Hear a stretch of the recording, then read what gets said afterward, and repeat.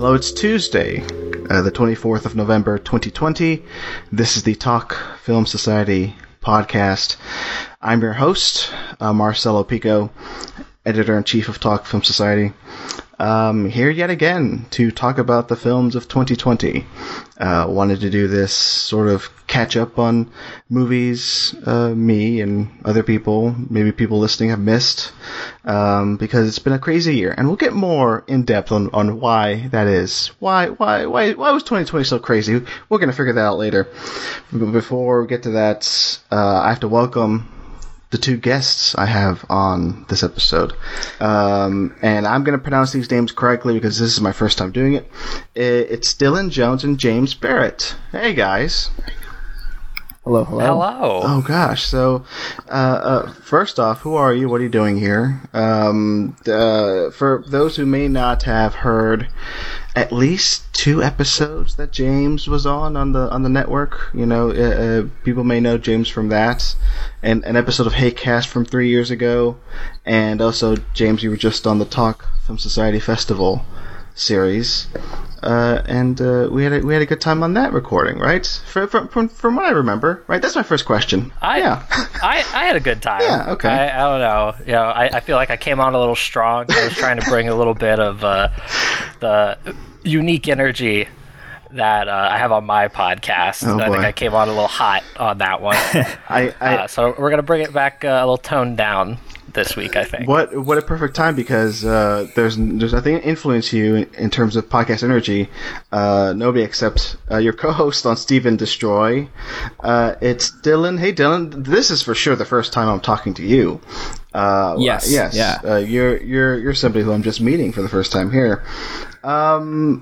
First question to either one who wants to answer. What is Steve in Destroy?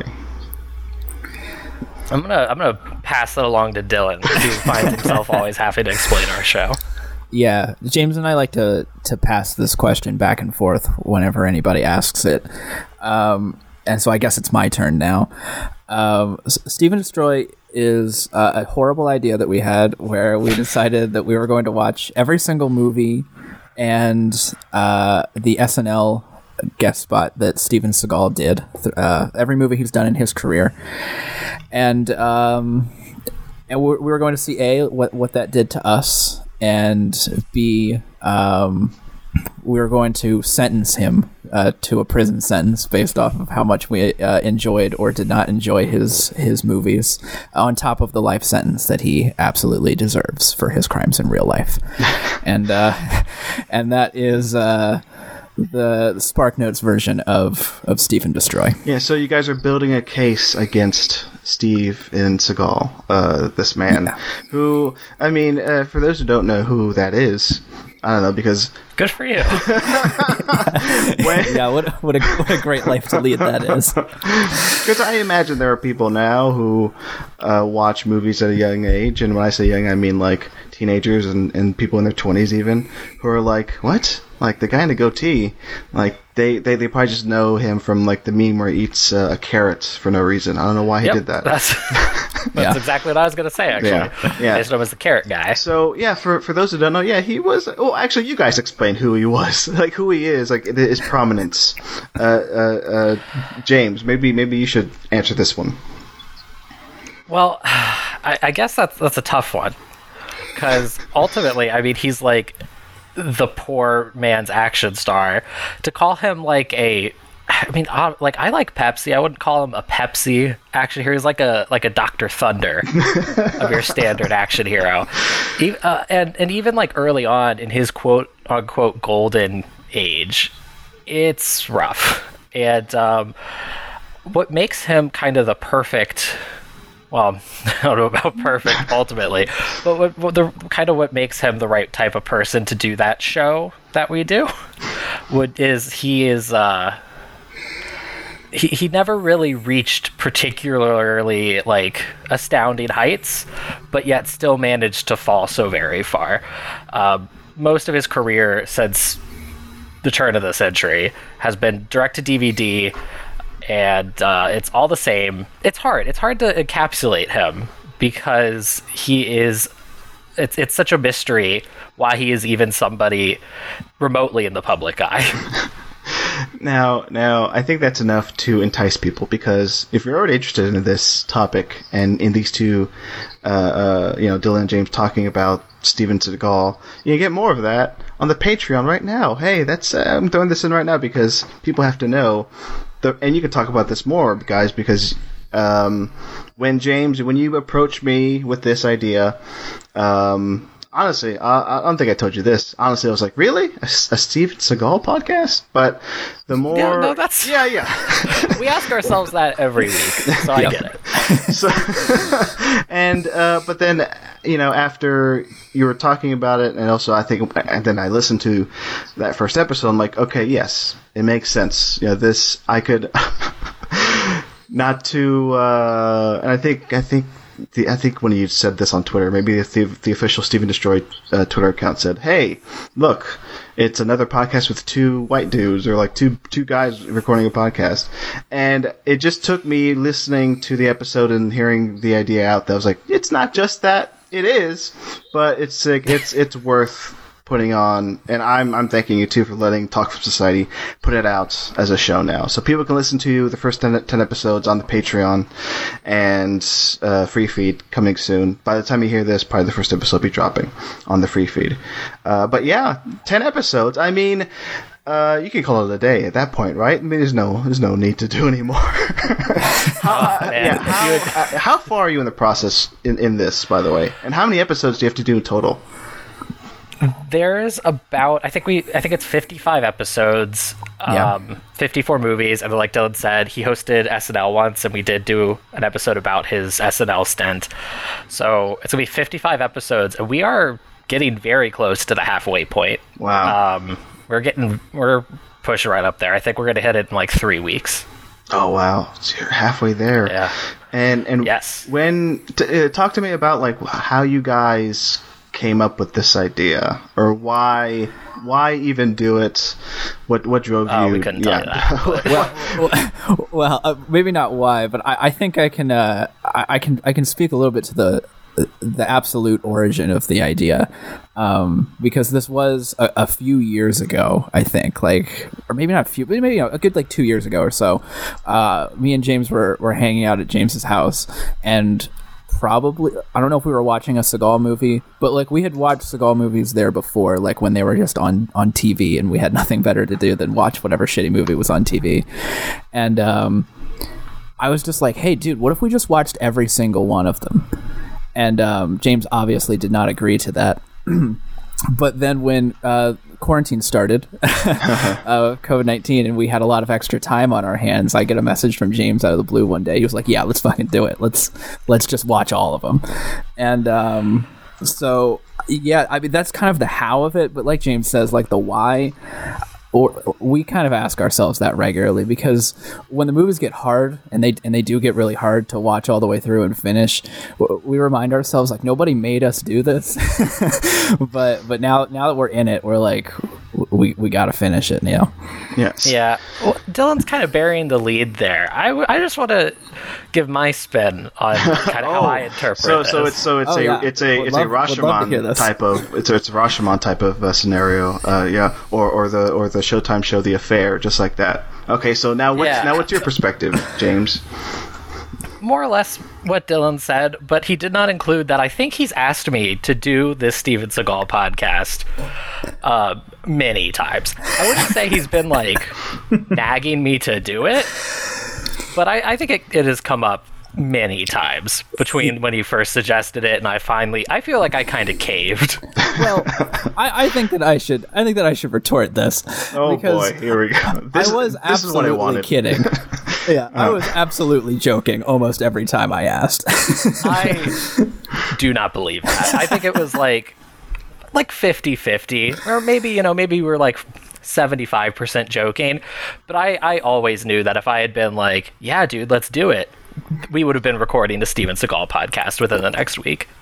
Well, and clearly we are. So, so clearly James was right about that. So, and it reminds me of that article floating around, or that idea that during the last worldwide plague, there was like this like unique type of art that came out, and now people are wondering what's the great art that's going to come out of this 2020 plague, and it's, hey, Steven Destroy up top, baby, right there. Yeah. Yep.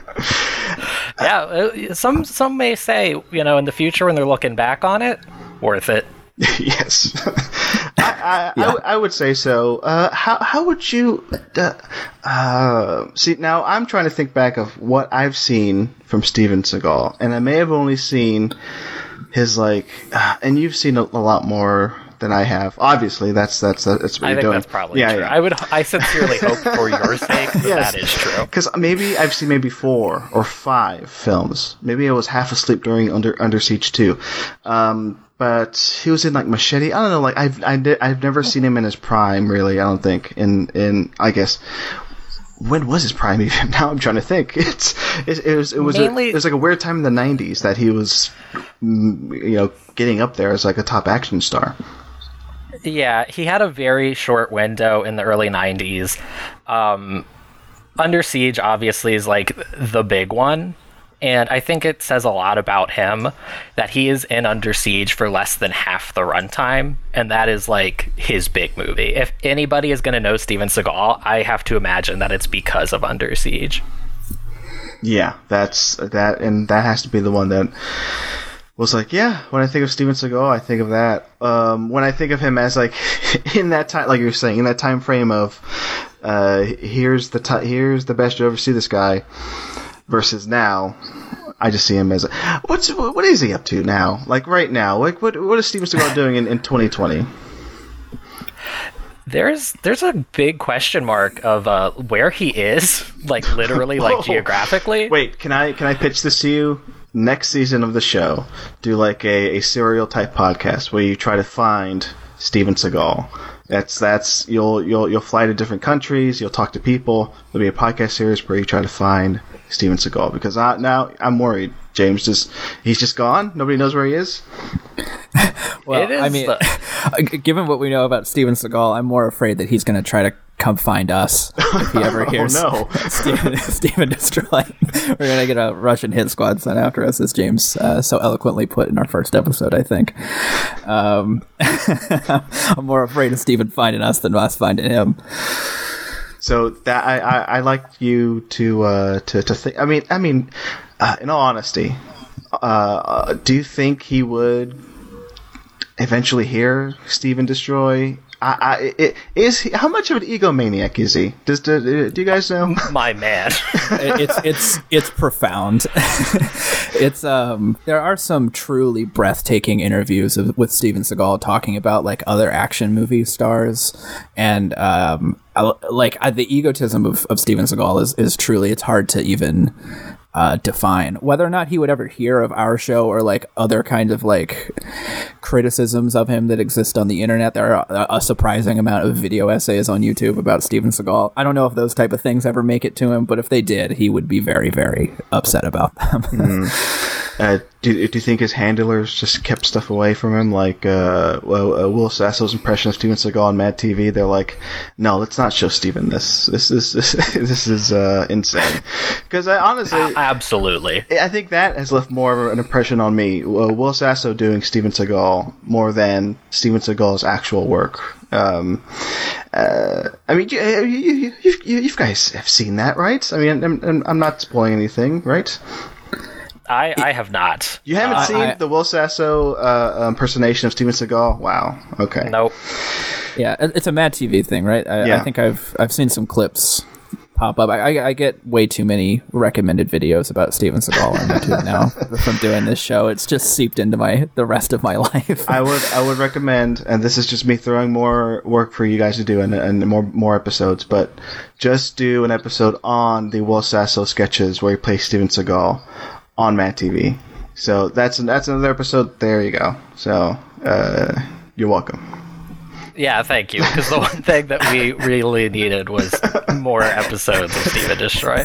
I heard you mention, and I think you did resolve this in the first batch of episodes. But at one point, was there just a movie you could not find that was just completely gone? Yeah, so you're 100% correct. In our first episode, initially we felt like we were going to always have one kind of missing puzzle piece that we never got to solve, which was this Korean movie Clementine that he was in for like 10 minutes, and we knew going in that he had less than a cameo in it. But we're going through anything that he appeared in. So we've already done an episode on this Billy Crystal movie, My Giant, where he just has a cameo. Oh, wow. But I don't think I knew that. Jesus. Yeah. We're doing everything. So we still needed to find this movie. I did manage to find I found it on eBay. Oh, and wow. I'm not entirely sure what the literal origin of that DVD was, because it was the correct region. I don't have a region free player. It was a DVD. But yet the menu was entirely in Korean. Wow. It had subtitles, not automatically though. I had to kind of maneuver through the Korean menus to get the subtitles on. But we did find it, and right now, it looks like we will unfortunately be watching every single movie he has appeared in. Do you think somebody has gone to that much trouble to watch a Steven Seagal movie? Has anybody else gone through that much frustration or just steps to watch a Seagal movie? So congratulations on that. A little recurring segment that we do on our show, we'll go to the website stevenseagal.net, where it is a forum entirely dedicated to Steven Seagal, comprised of some serious try to think of a polite way to say that they're crazy people. Rubes? Okay, crazy people, okay. Yeah, no, they're just obsessed with Steven Seagal, which is wild. That is frightening. I'm sure. Oh, I think I would say 50% of the people on Steven Seagal net would probably go to those lengths if they thought it was worth it. Maybe not for Clementine. I see. So yeah, it's just me thinking of how many actual Seagal fans are out there? How many are out there active? At least we know where they are. They're all hiding out at stevenseagal.net. Yeah. So yeah. Just send that to the FBI. Let me ask you this general question. So far in your recording of the series, what have you learned so far? What's the big thing you've learned so far from watching all this Seagal content? Dylan, you wanna take that? Yeah, I think when I started the podcast, when we did our first episode, I knew that we would get a certain level of quality. It's not particularly great, but we would still get a Hollywood tier movie from the first few Seagal movies. But I kind of I wanted to know what happens in the direct-to-DVD era, because for most people it really is just this sort of nebulous cloud of what the hell's going on in these Steven Seagal movies. And I was not necessarily surprised, but crushed to realize that Steven Seagal hates making those movies as much as we hate watching them. And that's my takeaway from the whole thing. He's so lazy. He refuses to do ADR for most of the movies. He looks bored. He mumbles through his scenes. He hates making movies, and that's the biggest thing I've taken away from the show so far. I'm gonna agree with Dylan. I think that is kind of the big lesson, and I think it's surprising. I can't really imagine is getting a whole lot out of those movies you pass by at the Red Box. I can't imagine that does a lot for him in any regard. But to watch these movies and realize how much he hates to make movies just makes his very extensive filmography even stranger to me. Let me ask you this. Are you going to cover his studio albums? Him as a guitarist? We touch on it, but I don't know. I don't know if I could handle it. I've heard some of those, and some of them are rough. It's pretty bad. We've also omitted his TV show, Steven Seagal Lawman. There's only so much like that two people can take. Yeah, we'll see. We'll see what the fans are clamoring for. It's almost over. Yeah. And I think one of you joked about this in one of the episodes I heard, but why not just do it again? Why not just go through the entire loop again and just do a rewind of every single Seagal movie again? Because what if, like you said, what if the fans are clamoring for it? Come on, go again. Come on. So we actually decided that when we hit our halfway point, we would bring up that question again on the show. So we haven't really touched on that recently. But where we're at right now, where we do the show in this very weird vacuum, where we have done at least 25 episodes, and right now you are the only person on Earth who has heard them. Yeah. Well, no, I just mean the experience that we have of having done it so far is so drastically different than kind of the experience of doing it and having a literal output or an immediate output, I guess. Yeah. That right now we are just trying to get through it. We are just trying to get done, and we aren't really looking at the future past his most recent movie. That is a good point. You're basically doing this in a vacuum for the longest time, not knowing where it was going to go, and then now, it's almost like life itself. You just don't know what's happening until about halfway, and you're like, oh, okay, let's figure this out. All right, so that's Steven Destroy. Please listen to it. Please, for the love of God. Please listen to it, because if we do all of this for nothing, what do we have to show for it? On one hand, yes, but also I think it's a good time. I think you guys are funny, and I think the episodes are coming along great. So please check it out. So that's not all we're talking about on this episode. Okay. I thought you were just going to talk about how funny we were. Well, I can keep. We can say I was starting to like this whole this episode. Podcasting thing ain't so bad. Yeah. Wow. Why is Steven Destroy like this? So you have, like James was saying, I'm basically the only one who has listened to your show, and I'm a fan. So that's what you're 1 for 1 there. So yeah, we got 100% hit rate. Yeah. It's like a 5-star rating already. All right, you're coming out of the gate hot. But no, I mean, I can give you compliments for the rest of the episode, but we have another segment to do. The films of 2020.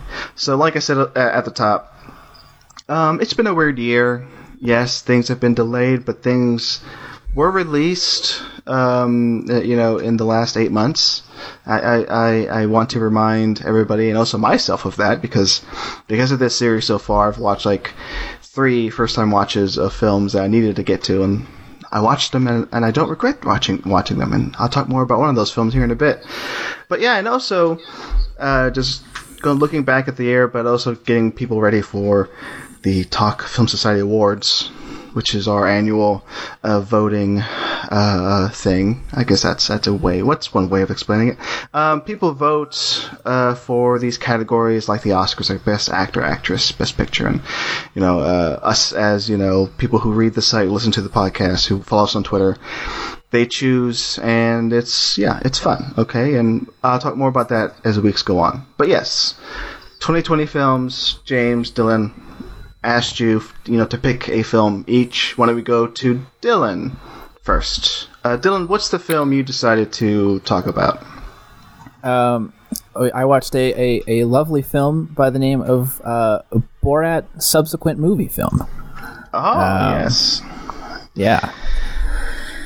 Let's talk Borat, man. What's this Borat guy about? What's he on about, as they say in English? What makes Borat tick? What makes Borat tick? Well, as the movie is so kind as to remind you in its title, this is actually the second time Borat has come to the silver screen for us. Yeah, and Borat notably is a journalist from Kazakhstan, and he's made Kazakhstan very mad at him. because the first Borat film has turned Kazakhstan into a laughingstock. So, so Borat is sort of in a quest to reclaim his name here in Borat's subsequent movie film, and he comes to through a series of hijinks. His decision eventually is that he is going to gift his daughter to Mike Pence. And then eventually Rudy Giuliani, which it comes surreally close to achieving. So it's oh boy, this movie. Where to even start with this movie? Seriously, I know where to start. Yeah, go ahead, James. Everybody's gonna do their best Borat impression. Oh no! Right now? Yeah. All right. Well, James, you brought it up, so obviously, James, you gotta go first. Yeah. Yes. Okay. Well, as the faithful listeners of Steven Destroy know, I absolutely cannot do impressions or voices, but I'm gonna give it a little shot. My wife. All right, good. Very good. Should we be silence? To make this more interesting, should the other two be rating these? The other person's accent. I could say, James, I'd give that like a 4 out of 5. Okay, that's not true. Yeah. That's not true at all. But I will take it. Okay, that was a 4 out of 5. Dylan, what do you give that performance by James? I'm going to go ahead and give James a 3 out of 5 for that. Okay, right in the middle. All right. Still a little too generous. Dylan, you're up. Gotta get into character. Wow. Okay. I liked it. Yeah. What would you give it? Honestly, 4.5. 4.5 out of 5. Wow. I really liked it. I was impressed. Dylan impresses me with his voice work sometimes. Now, thank you, James. Yeah, James, your review of that actually bumped my score up to a solid 3 out of 5. So I am on the leaderboard. Yeah, so far. All right. Now, I guess I should go next. All right. Yeah.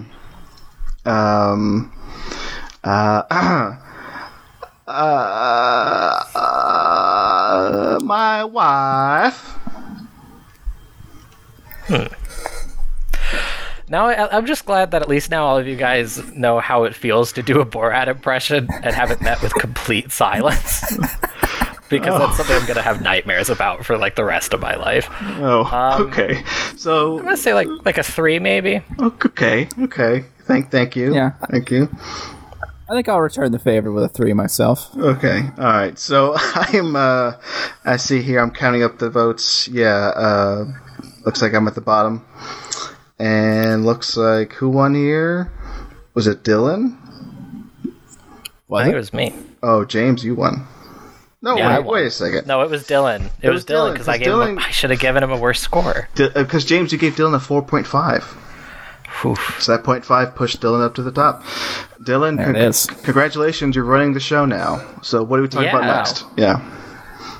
I just want to thank my family for putting me in this position to be able to work on my Borat impersonation for all these years. And just happy to have been here for it.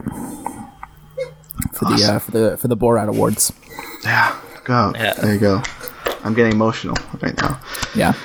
That was me clapping, by the way. Thank you. Okay. Let's talk more about Borat. So I watched this, and I don't think I've told this story in a podcast because I haven't talked about Borat in a podcast. I don't think. I got the Amazon hookup. They sent me a screener for Borat, like the Tuesday before it came out, on Thursday night, I believe. And I was embargoed from talking about the Giuliani thing until, noon on Thursday or Wednesday, I think, when the embargo broke, whenever. Because it's not a spoiler. I mean, that Rudy Giuliani thing is out there, and it was insane for me to have seen that in a vacuum and go, huh, that's weird.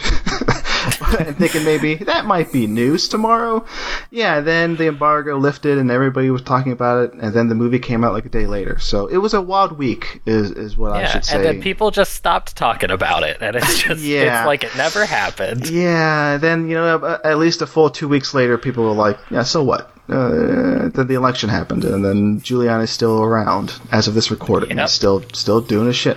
But anyway, I should say I wrote the review for Talk from Society for this film, and I liked it. I gave it high praise in some areas. Like, thinking back on it, may not be as good as the first, but I think it's a solid sequel. What do you think, Dylan? Talk more about why. I mean, I'm assuming you liked it. Like, to what do you think this is maybe better or as good as the first one?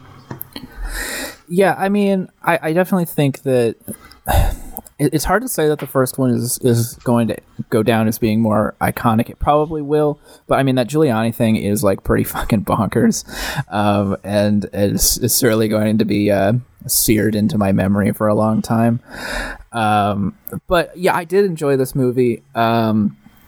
It kind of has me for 85-90% of it. Loses me a little moments. There's a little bit of like cheap, like self-referential Borat stuff, like in the very beginning of the movie, where he just forces in a "my wife" like as early into the movie as he possibly can, and things like that.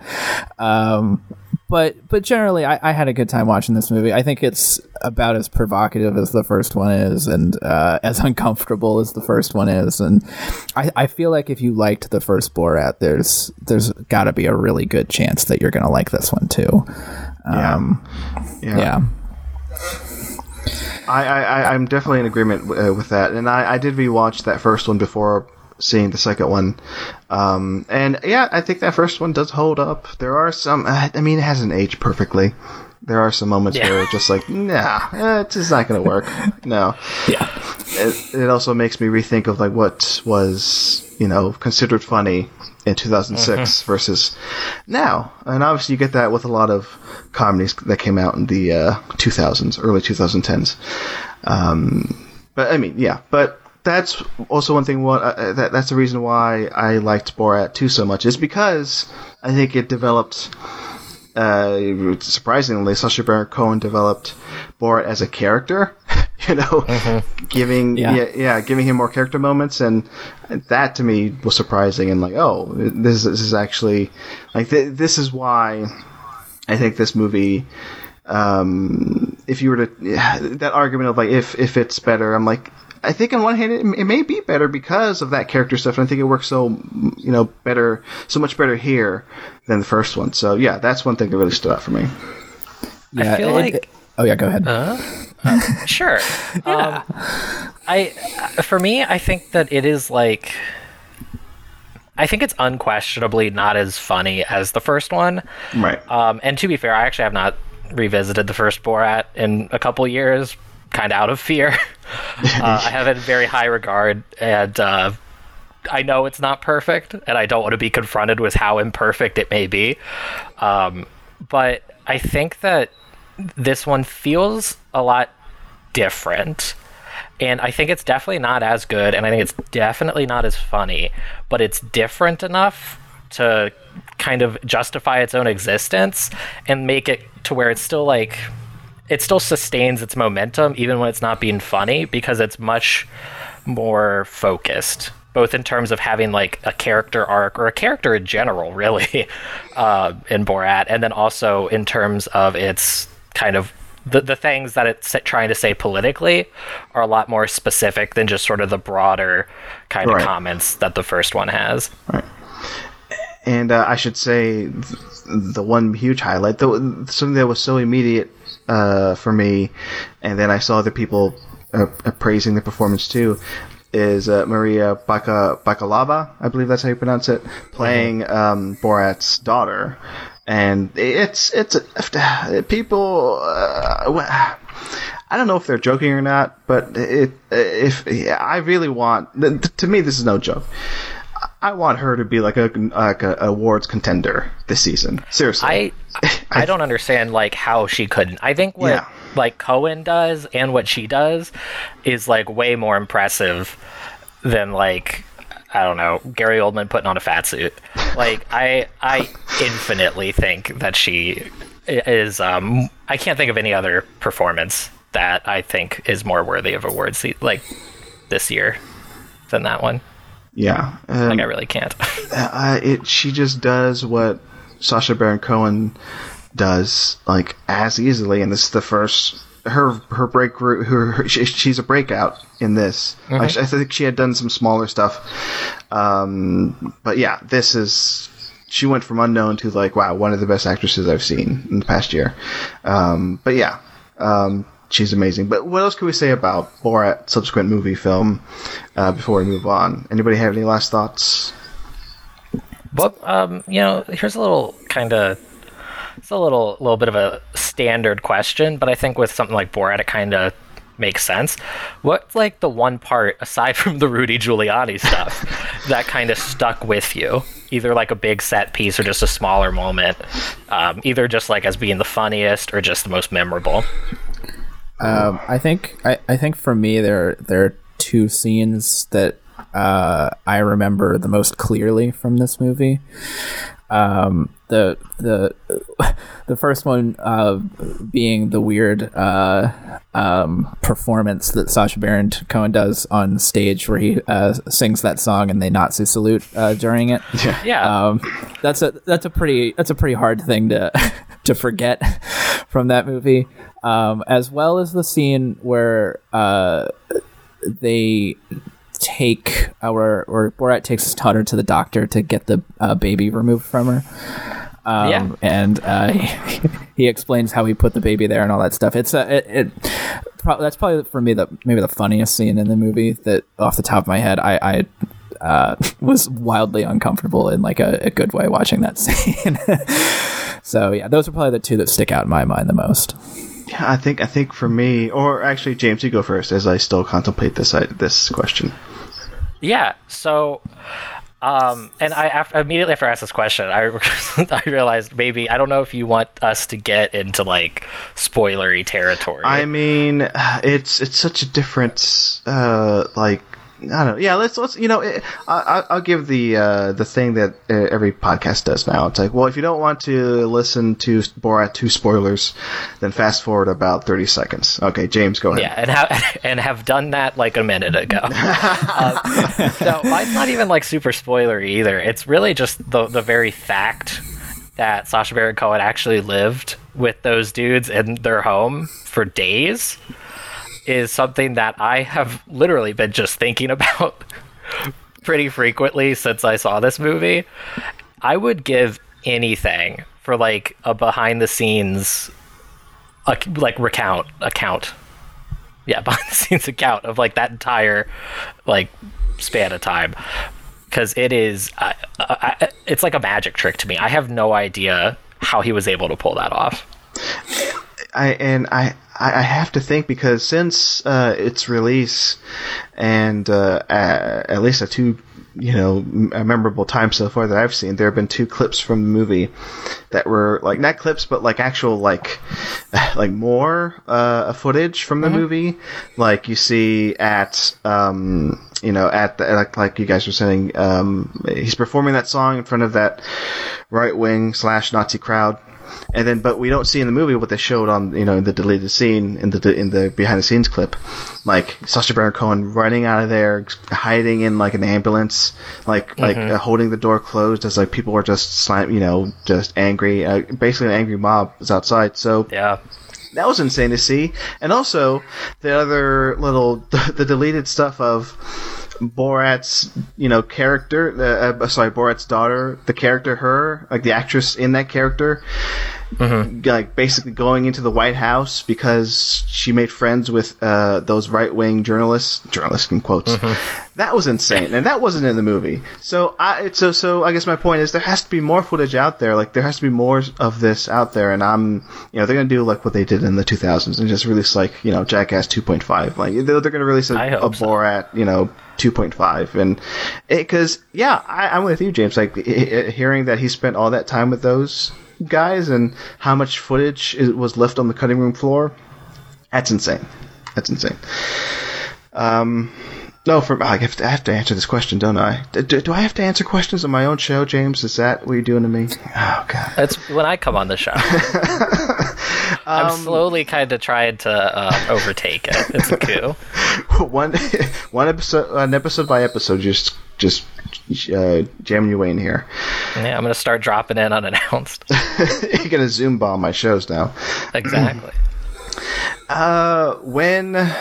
Okay, so I guess to make it quick, going back to what I was saying about character development, like, I didn't expect this movie to dive into Borat's anti-Semitism. And that scene where he goes and talks to a Holocaust survivor as Borat, and I think as Borat dressed as like a demon, because I forget why he's there, but it's insane. And to actually just not get emotional, but just get like really invested in this character and what he's doing and what the movie's trying to say.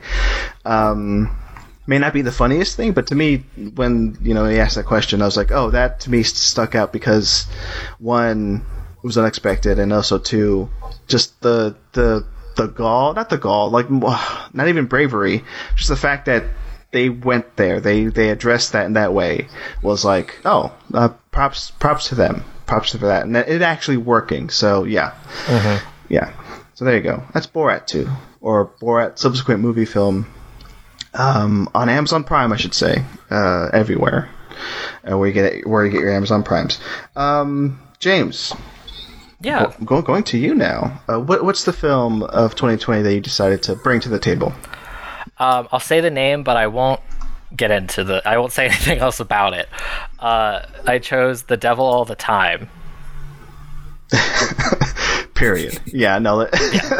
And thank you guys for listening. Please turn off your devices. Yeah. It's tough because I really did not know anything going in, like at all, except literally I knew Robert Pattinson did a weird voice. I did not know anything. I had not heard the weird voice. I didn't know anything about it. I just knew he did a weird voice, and that's not like why I watched it.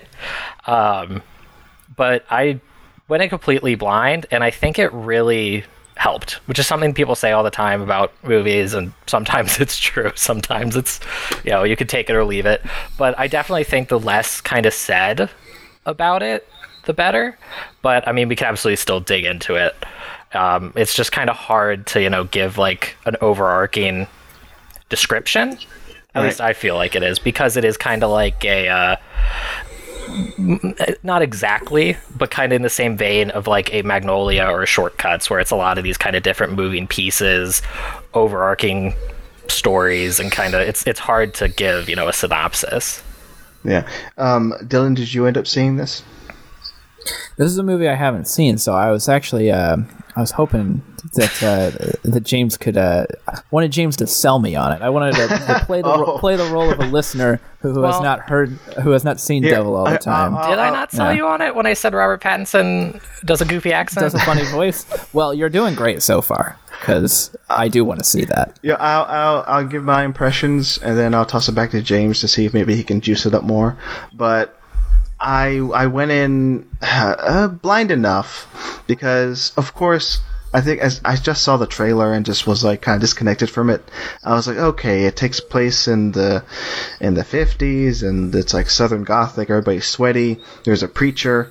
I got that general sense. It's Robert Pattinson doing an accent. Tom Holland doing American accent again and nailing it, and also being how old and still looking muscular as like a 14-year-old looking dude. And then I watched some memes of it. There are very few, because this to me kind of came and went when it came out this past year on Netflix, I should say. Then I finally saw it this morning, and I came away thinking, you know what? That's not bad at all. It's actually like, well, one thing which may be superficial, but I still think is like something that I miss going to the theaters, and I miss watching stuff like on projected big. And what I'm trying to say is, like, I saw this at home here on my 4K which is capable of Dolby Vision. I saw it like basically in the best way possible. Okay, Marcelo. Okay. Jesus. Yes, I'm not bragging. I'm not bragging. I'm just saying I have a big TV and it's 4K and it's Dolby Vision. I have a 4K TV too, Marcelo. All right. My point is, and then I have a 2.1 surround sound. You know, I got headphones. That's surround sound. So what I'm trying to say is this is one of the best looking films I've seen this year, and to me that's like saying a lot because my TV can only go so far, right? I expect to see, beautiful imagery, projected better, like out, in a theater, but no, this is a beautiful looking film.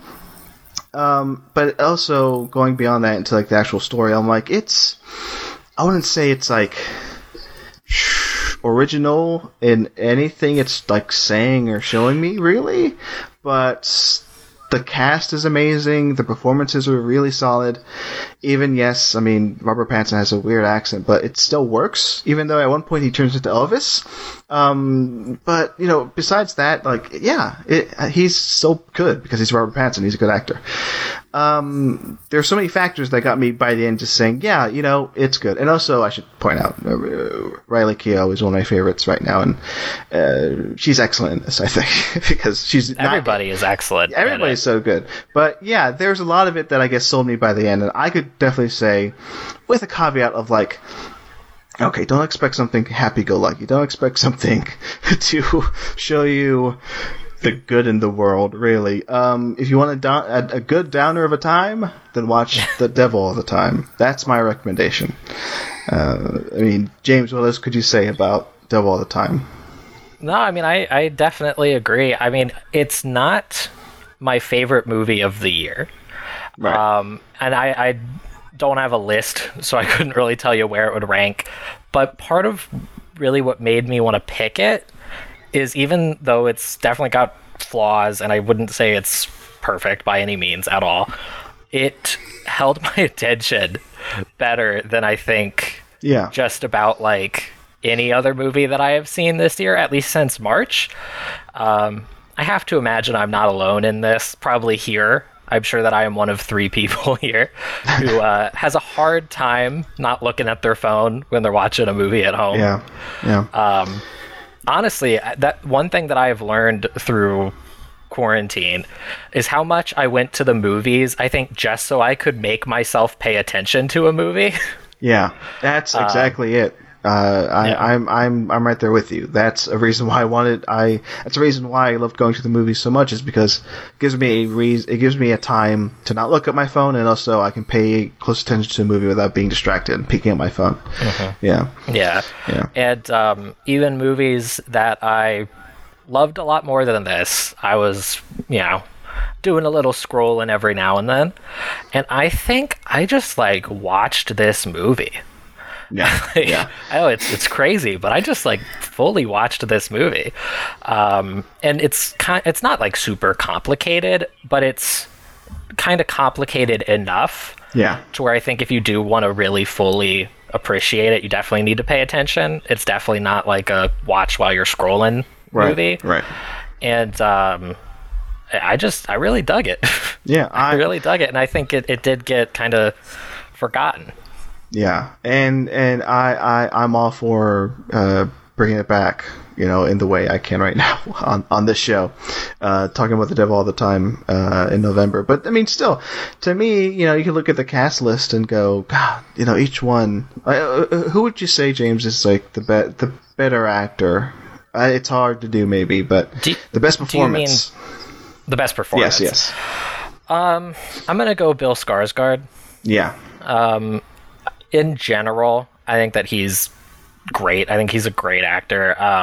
And if I just in general had to pick like best actors here, he would be a contender. I don't know if I would pick him, but I think he just totally kills it. And when he, for whatever reason, isn't in the movie, it's not, again, I like the movie enough to where it's not necessarily like you miss him. Right. But I definitely could have watched a full-length movie that was really just Bill Skarsgård in this movie, in this role. I almost want to bring up a movie it reminds me of, but skip ahead 30 seconds, folks, because I'm going to talk about this movie. Okay? Because this is a spoiler. Dylan, skip ahead 30 seconds. Yeah, I'll be sure to. Just don't listen for 30 seconds. Go for a run. I'll just plug my ears and just count and do the whole time. Do that right into Mike. Yeah, absolutely, very important. The Place Beyond the Pines. Which have you seen that, James? I actually have not, and after I saw this, I was seeing that mentioned all the time. I think in probably Letterboxd reviews. So I've been wanting to watch it after I saw this, but I have not actually seen it yet. I will say, there are some parallels, but just to quickly talk about The Place Beyond the Pines, that's a movie that by the end of it I remember not liking, but since then have been thinking about it and have been not having even rewatched it, but just thinking about it and what it does, and also the fact that it has a great, maybe one of my favorite Gosling performances in it. But yeah, there are many factors to me thinking back, I should definitely rewatch it. Maybe it'll just be a better experience for me this time. But anyway, but I recommend The Place Beyond the Pines for sure. Not sure where that's streaming, so folks listening, figure that out. Okay, we're back. That was 30 seconds. Was that a spoiler? me even mentioning that movie, which I won't mention because the 30 seconds are over. Something happens in that movie that I don't want to spoil because you haven't seen it, James. But yeah, okay. There are reasons why those two movies are so similar. Okay. Interesting.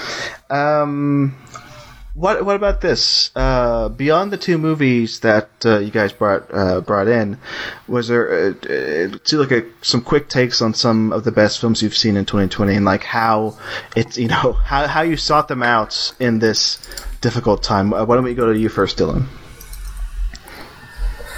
Yeah, shit, man, I gotta think. A lot of my 2020 has been me catching up on movies not from 2020 that I haven't seen with my roommate. 'Cause my roommate is also a huge movie buff and a huge horror movie fan. So I have been subject is the wrong word, but I've watched a substantial amount of horror movies that have not come out this year. So 2020 movies, man, I have to I genuinely have to think. I'm going to pass it over to James while I think for a second of what 2020 movies I've seen this year. You go to 2020 in film Wikipedia and you scroll through. That's what I did, so I could try and remember what movies I had seen that came out in 2020. I did see. You know what? I did remember one right before I pass it to James. I did watch the new Werner Herzog documentary that came out this year, the Family Romance LLC, because I am a pretty confirmed big Werner Herzog fan. There you go. Okay. And Family Romance LLC, I would recommend watching it. It's bizarre. It's a Werner Herzog thing. It's pretty bizarre. It's pretty weird, but pretty heartfelt and thought provoking. It's a cool one to check out. Would recommend Family Romance LLC. Not my favorite Herzog documentary. He's got so many great ones, but that one's another great addition to the canon of Werner Herzog documentaries. Is that one available on just VOD? What streaming service is it on? Do you know? It dropped on. It came out on Mubi. Right. Yeah, I remember that. He had a special Q&A. Yeah, okay, he had a special Q&A with Mubi, and that's where I saw it. So I don't know where it's streaming now, but that's where I saw it initially. Yeah, hopefully people can find it. Maybe it's on VOD right now. James, do you have a quick one? Yeah. So, back in March and April and May, that kind of 3-month period where we were all adjusting, many still are, but I was voraciously trying to watch everything that got a direct to VOD release. And I couldn't even really tell you why.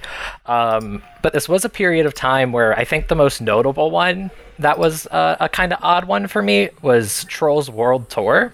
Oh boy. Okay. Which I had not seen the first, but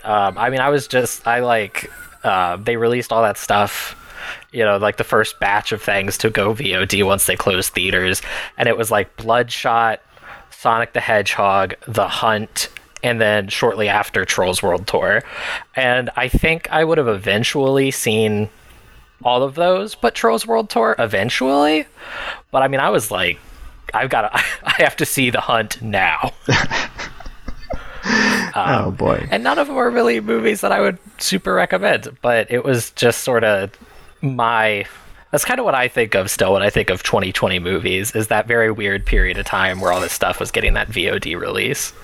Yeah, it's been a weird time for sure. I think that's the main takeaway of this episode. It's been weird, guys. I mean, it has been weird. Yeah. First, I forgot to say it's all over now. Hey, we're done. We won. Yay!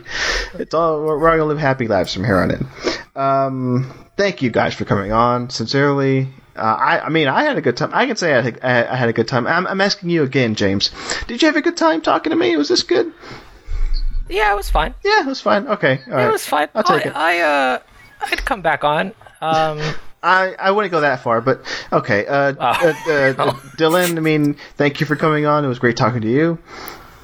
Yeah, it's great. Great to meet you, I guess. Yeah. First time ever speaking to you. So yeah. And I'd love to have you back on for sure. Okay. Absolutely. Dylan, you're my favorite. James. Okay. Thank you. Plugs real quick. Let's do this because I always do plugs.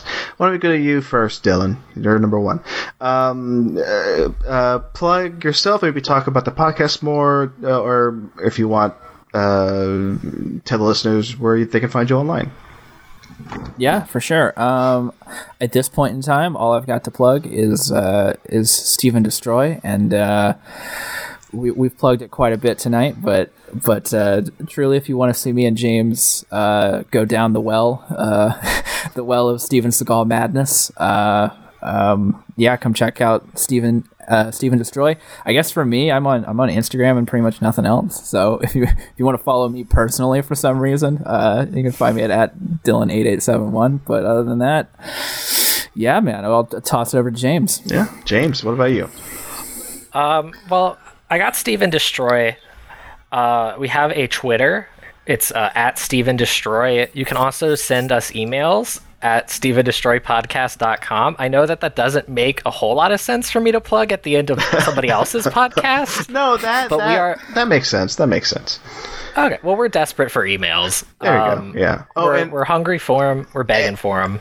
It's something maybe we should have said at the beginning of the show, but how do you spell Steven Destroy? Just because maybe people listening are just thinking, are they just saying Steven Destroy? But no, there's a Steve N Destroy. Explain that, James. Explain what? I explain what? It's like Steve and Destroy, like Seek and Destroy, but the N is apostrophied, or how do you say it, right? So it's Steve N Destroy. That's true. In like Twitter or in an email, it's still just the words Steven and Destroy next to each other. Oh, Steve and Destroy. But no, it's Steve. No, it's Steve and Destroy. You're right. Yeah. I'm not bashing the name. I'm just saying. Well, it sounds. No, I'm not. I like the name, but just it's to me it's deceptively simple. I'll say that. Okay. Yeah. Steve and Destroy. It hides the complexity. James, while we're here, I also wanted to mention we have 2 emails, don't we? Or was this all a lie? No, we do. We also have the email stevenseagalpodcast@gmail.com. Yeah, that's so if easier. you feel like the first one's getting full, if we haven't gotten back to you, which I'm sure is going to happen, I will you've got the personally backup. reply to every email. I make this promise here on someone else's podcast. Can I send one to one and CC one on the same email? Can I just CC one or the other? Absolutely. Okay. No, absolutely. No? Okay. No. Well, you'll delete emails that do that. That's send them both at the same time. Okay. Fair enough. What if I BCC one of them and the other one doesn't know? I wouldn't know. Okay. I wouldn't know. I'll do that then. All right. Thank you, gentlemen. Seek out Steven Destroy, folks. It's on the Patreon, patreon.com/talkfilmsociety. And as I always say at the top, my plugs, talkfilmsociety.com. I already said the Patreon. That's good enough. As I always say at the end of these shows, hey, see you at the movies. No, I never say that. Okay, bye.